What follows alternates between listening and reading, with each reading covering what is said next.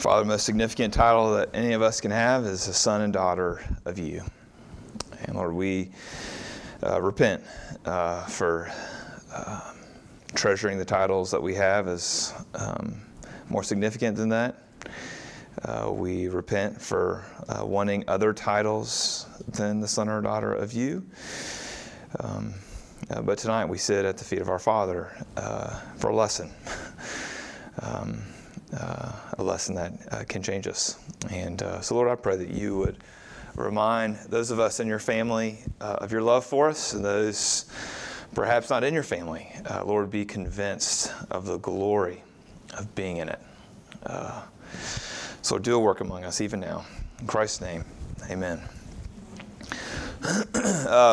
There's something about being, wanting to know more about famous people. You want to know more and more and more about them. That's why stories like MTV Cribs, I can get into that. That's why a good biography is so compelling. But famous people, they draw us to them. We're not settled with just what we know about their accomplishments. We want to get to know them on the level of a person. And perhaps to me, when I was in high school, there was no one more significant, no one more famous in my own eyes than those who put on the blue and white and played at Rupp Arena. When I was in high school, they won 2 national titles. And one weekend, I got a strange invitation.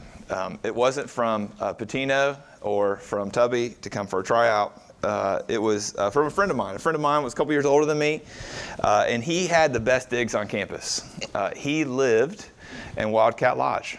Now, the new one wasn't there, but the old one was still there, and the old Wildcat Lodge was what this new one is in many ways. It was a freestanding dorm for UK basketball players.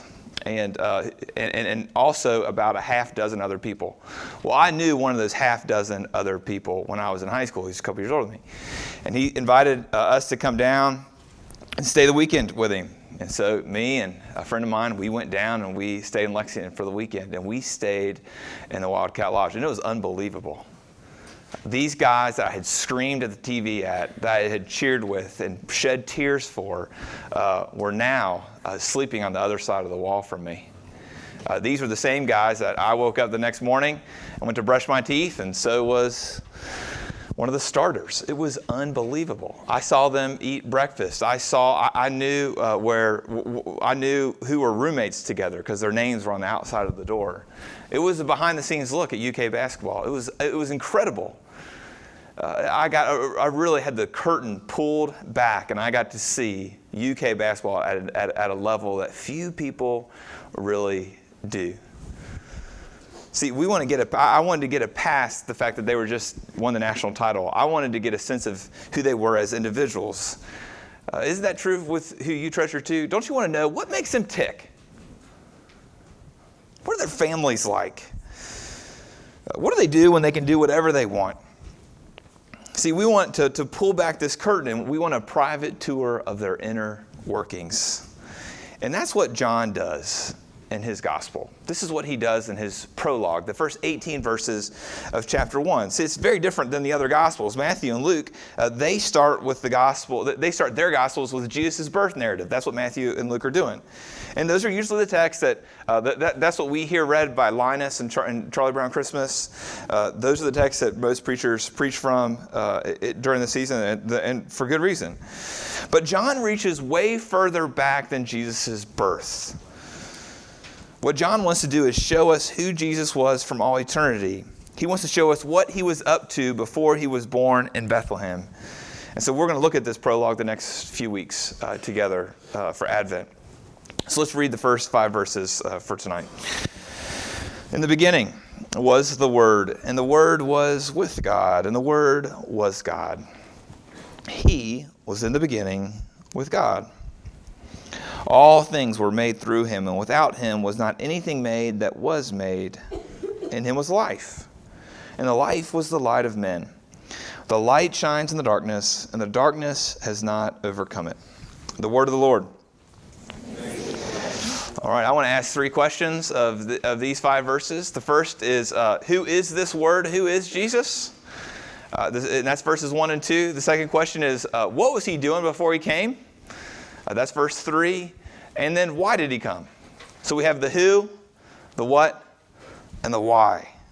And right there with the who is Jesus? We have 4 statements there in the first 2 verses. The first one, and all 4 really are trying to establish the identity of Jesus, trying to answer, who is this Jesus?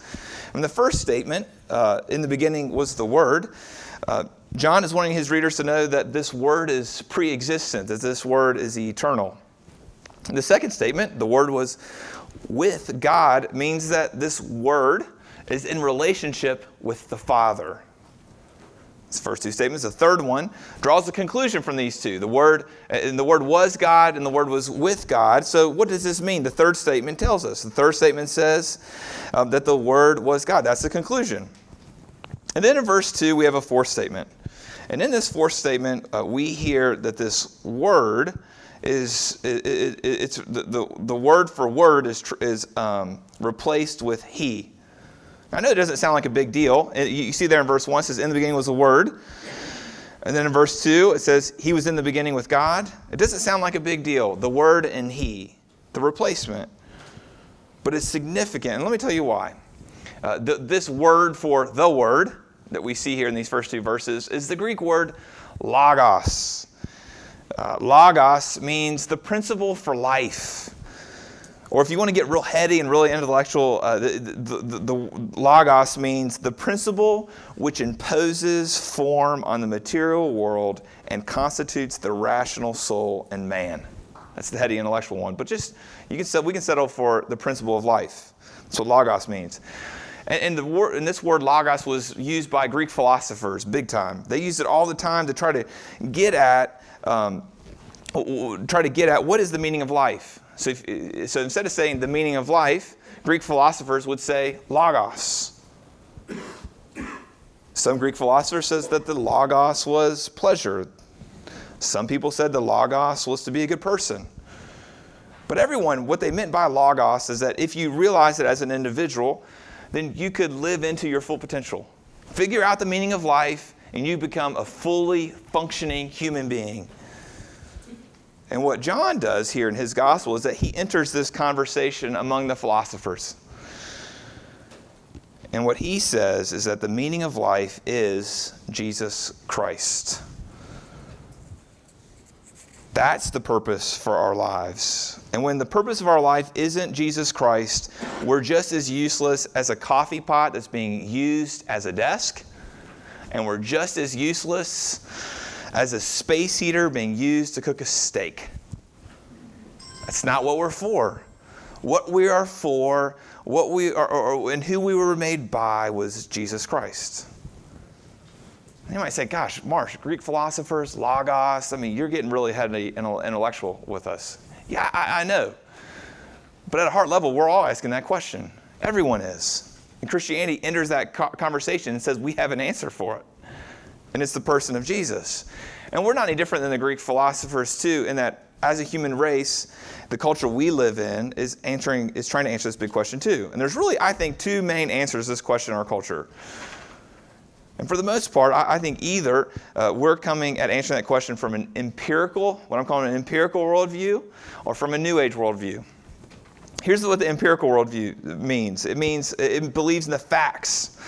Only what can be proven can be said to be true. That's what empirical does. Usually people who love science, this is them. Christianity is not against science, but Christianity is saying that there are other things that are true than the things that can be proven. So usually the empirical worldview, it can't accept miracles. It can't accept the supernatural. If something can't be proven, then it cannot be true.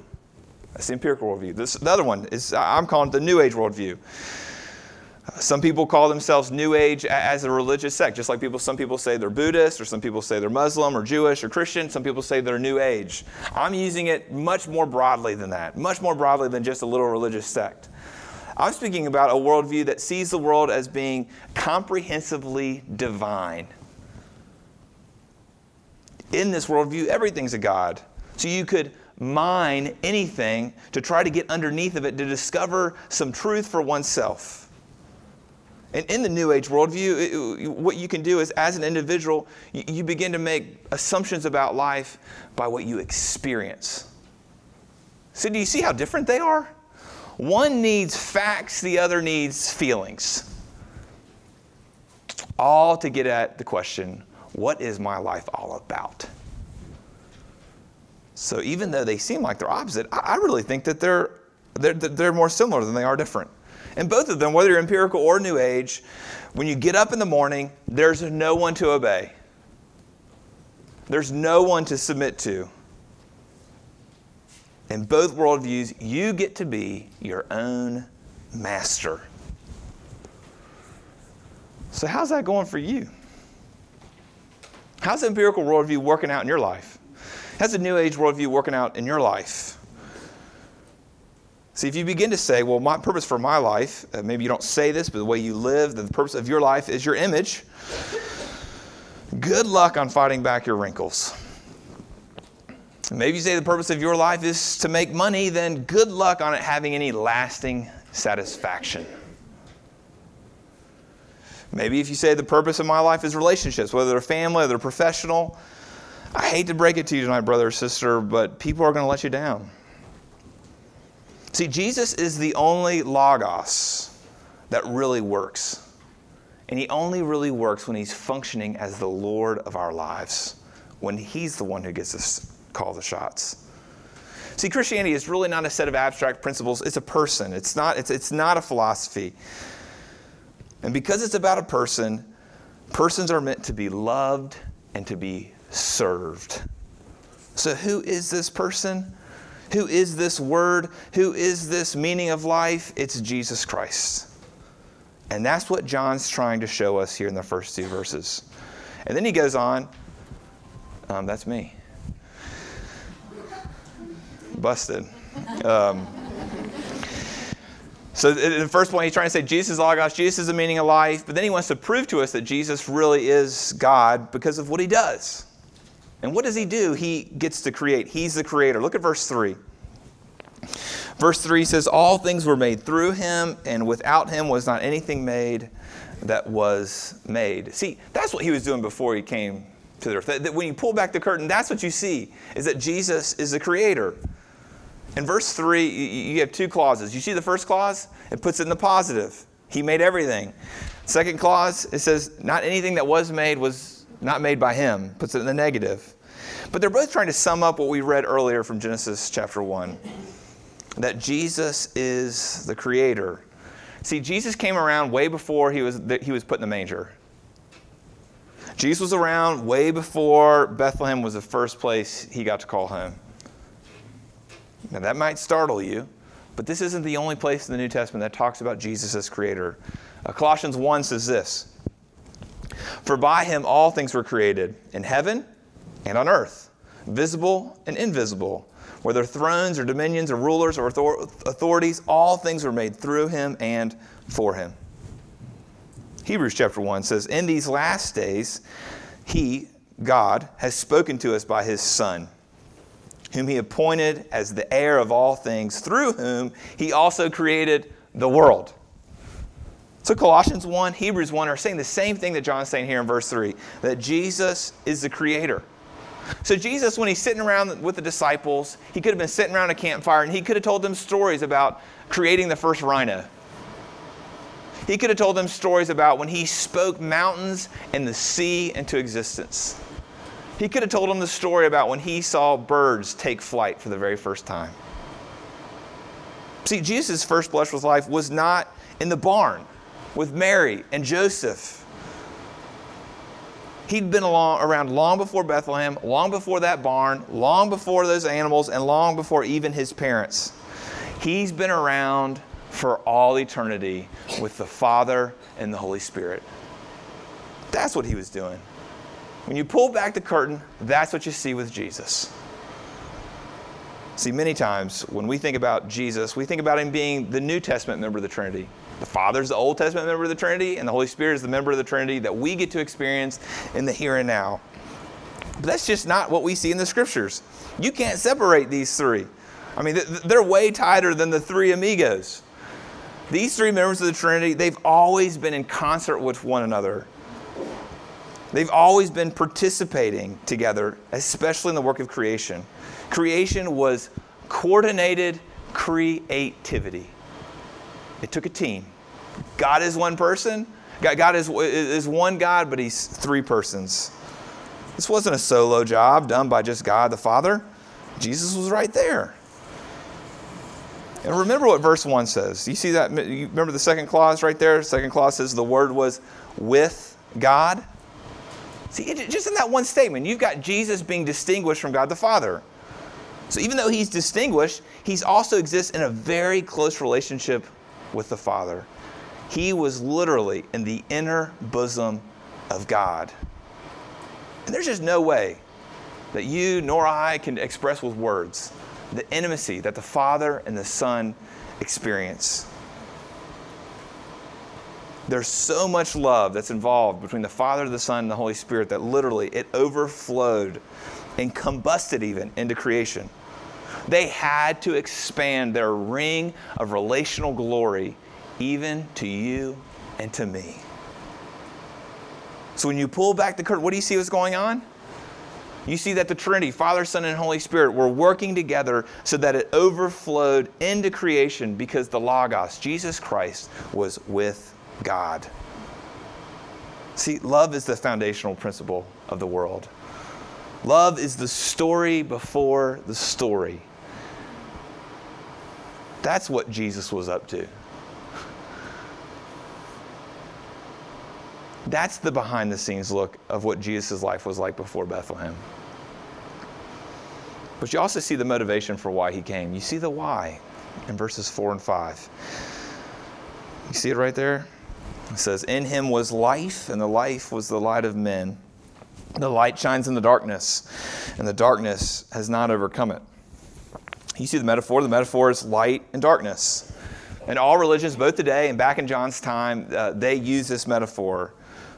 They use this metaphor of light and darkness. And usually light means something synonymous with wisdom, means morality, it means being enlightened. But John doesn't mean any of those things when he uses this metaphor, light. What he means by light is the person of Jesus. So on the other hand, if he means Jesus is the light, then darkness is being spiritually ignorant. It's the world without God. It's being blind. It's being fallen. It's sinful, and it's dominated by Satan. That's the darkness. So you see the dualism at work here. You've got light and darkness. But make no mistakes. These opposites are not of equal power. Light is stronger than darkness. Darkness has never, ever, under any circumstances, spiritual or physical, has darkness been able to dispel light. Light is always able to dispel darkness. So now, Jesus Christ, the light of the world, has punched a hole in the roof, and he's climbed into the darkness of the world, and now the darkness has got to go. Light is the overwhelming victor over darkness, and darkness never stood a chance. Do you remember what happened when Jesus was crucified? I mean, yes, you and I, we probably remember the nails, remember the cross, we might remember the soldiers, but there's a small detail that if you're not paying attention, you'll miss. But when Jesus hung on the cross, the sun went out. It was the middle of the day. It wasn't nighttime. And the sun was blotted out. Why was that? Why was the sun blotted out? It's because this was a real life metaphor. This was what was happening physically in Jesus and with the sun that pictured the cosmic battle. See, Jesus had died, the light of the world. And he died because he absorbed all the darkness. And he was snuffed out and the sun went down. But it was his death. It was the light of the world's death that overcame darkness so that you and I might be delivered into the kingdom of light. Isn't that what you need to know this Christmas season? I know it looks like darkness is winning. Just go watch the news. I know it looks like darkness is winning. Just scroll through your social media feeds. Depression is right around the corner. You'll see it. You'll see that women are being taken advantage of. They're being sexually exploited. You'll see that minorities continue to face discrimination on personal and systemic levels. You'll see the plight of the poor continues to be ignored while the rich continue in their materialistic ways. That's what you see when you're on the news. That's what you see in your social media. But then turn into a third screen, the screen of your heart. And maybe you can't seem to find any victory over darkness. So just inflict harm on yourself.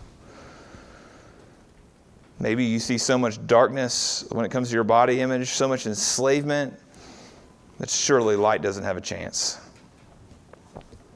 Maybe it seems like the darkness of sexual immorality is so strong that any hope of sexuality being something healthy seems like a pipe dream. Perhaps it seems like you'll never be free from the damage done by an abuser. So you remain in bondage to your anger. You're unable to forgive. Maybe the thing for you is being unable to stand up for your faith. Maybe you've had this lifelong pattern of folding in the face of a need for approval instead of taking a bold stand for the Lord Jesus. Maybe darkness for you is depression. Maybe it's anxiety. You've tried medicine. You've tried therapy. You've tried prayer. You've tried memorizing Scripture, but nothing works. You still feel like you live life in the dark. Friends, I'm with you. This week, I thought I'd done some good work on forgiving someone in my life, and then I had an episode of blow-up anger, and it put me into a valley of discouragement. This week, I encountered a friend with severe mental illness, and it was really, really dark. This week, I've received phone calls from 2 people who had loved ones who got diagnoses with cancer. So it looks like darkness is winning. So what does it look like for us? What does it look like for Jesus to bust a hole in our roof and crawl in and dispel our darkness? Well, I think really the best thing to do is to look backwards. Yes, it's to look backwards and see that Jesus defeated darkness once and for all at the cross. But I think it's to go even farther back than that. I think it's to look at the people of the Old Testament. The people of the Old Testament, they use this same metaphor, light and darkness. We sung it with that Isaiah 60 song that Justin sang. We said it in our call to worship with Isaiah 9. But here's what the people were looking forward to when Jesus came the first time. Isaiah 9 says, "The people who walked in darkness have seen a great light. Those who dwelt in a land of deep darkness, on them has light shone." Isaiah 42. It says, "I will give you as a covenant for the people, a light for the nations, to open the eyes of the blind, to bring out the prisoners from the dungeon, from the prison, those who sit in darkness." Isaiah 60, "Arise, shine, for your light has come, and the glory of the Lord has risen upon you. For behold, darkness shall come over the earth, and thick darkness the peoples. But the Lord will arise upon you, and his glory will be seen upon you, and nations shall come to your light, and kings to the brightness of your rising." So do you see it? Brother, sister, just as the people of God waited for the first coming of the Messiah, so we wait for the second coming. And Jesus will come, and there will be no more cancer, no more physical illness, no more depression, no more sin, no more discrimination, no more sorrow. There will only be light. And we will be in his light. There will be no need for the sun. That's good news for us this Christmas. Let's pray. Come, Lord Jesus, come quickly. That is our prayer. We're sick of the darkness and we long for the light. And so we ask you to come. In Christ's name, amen.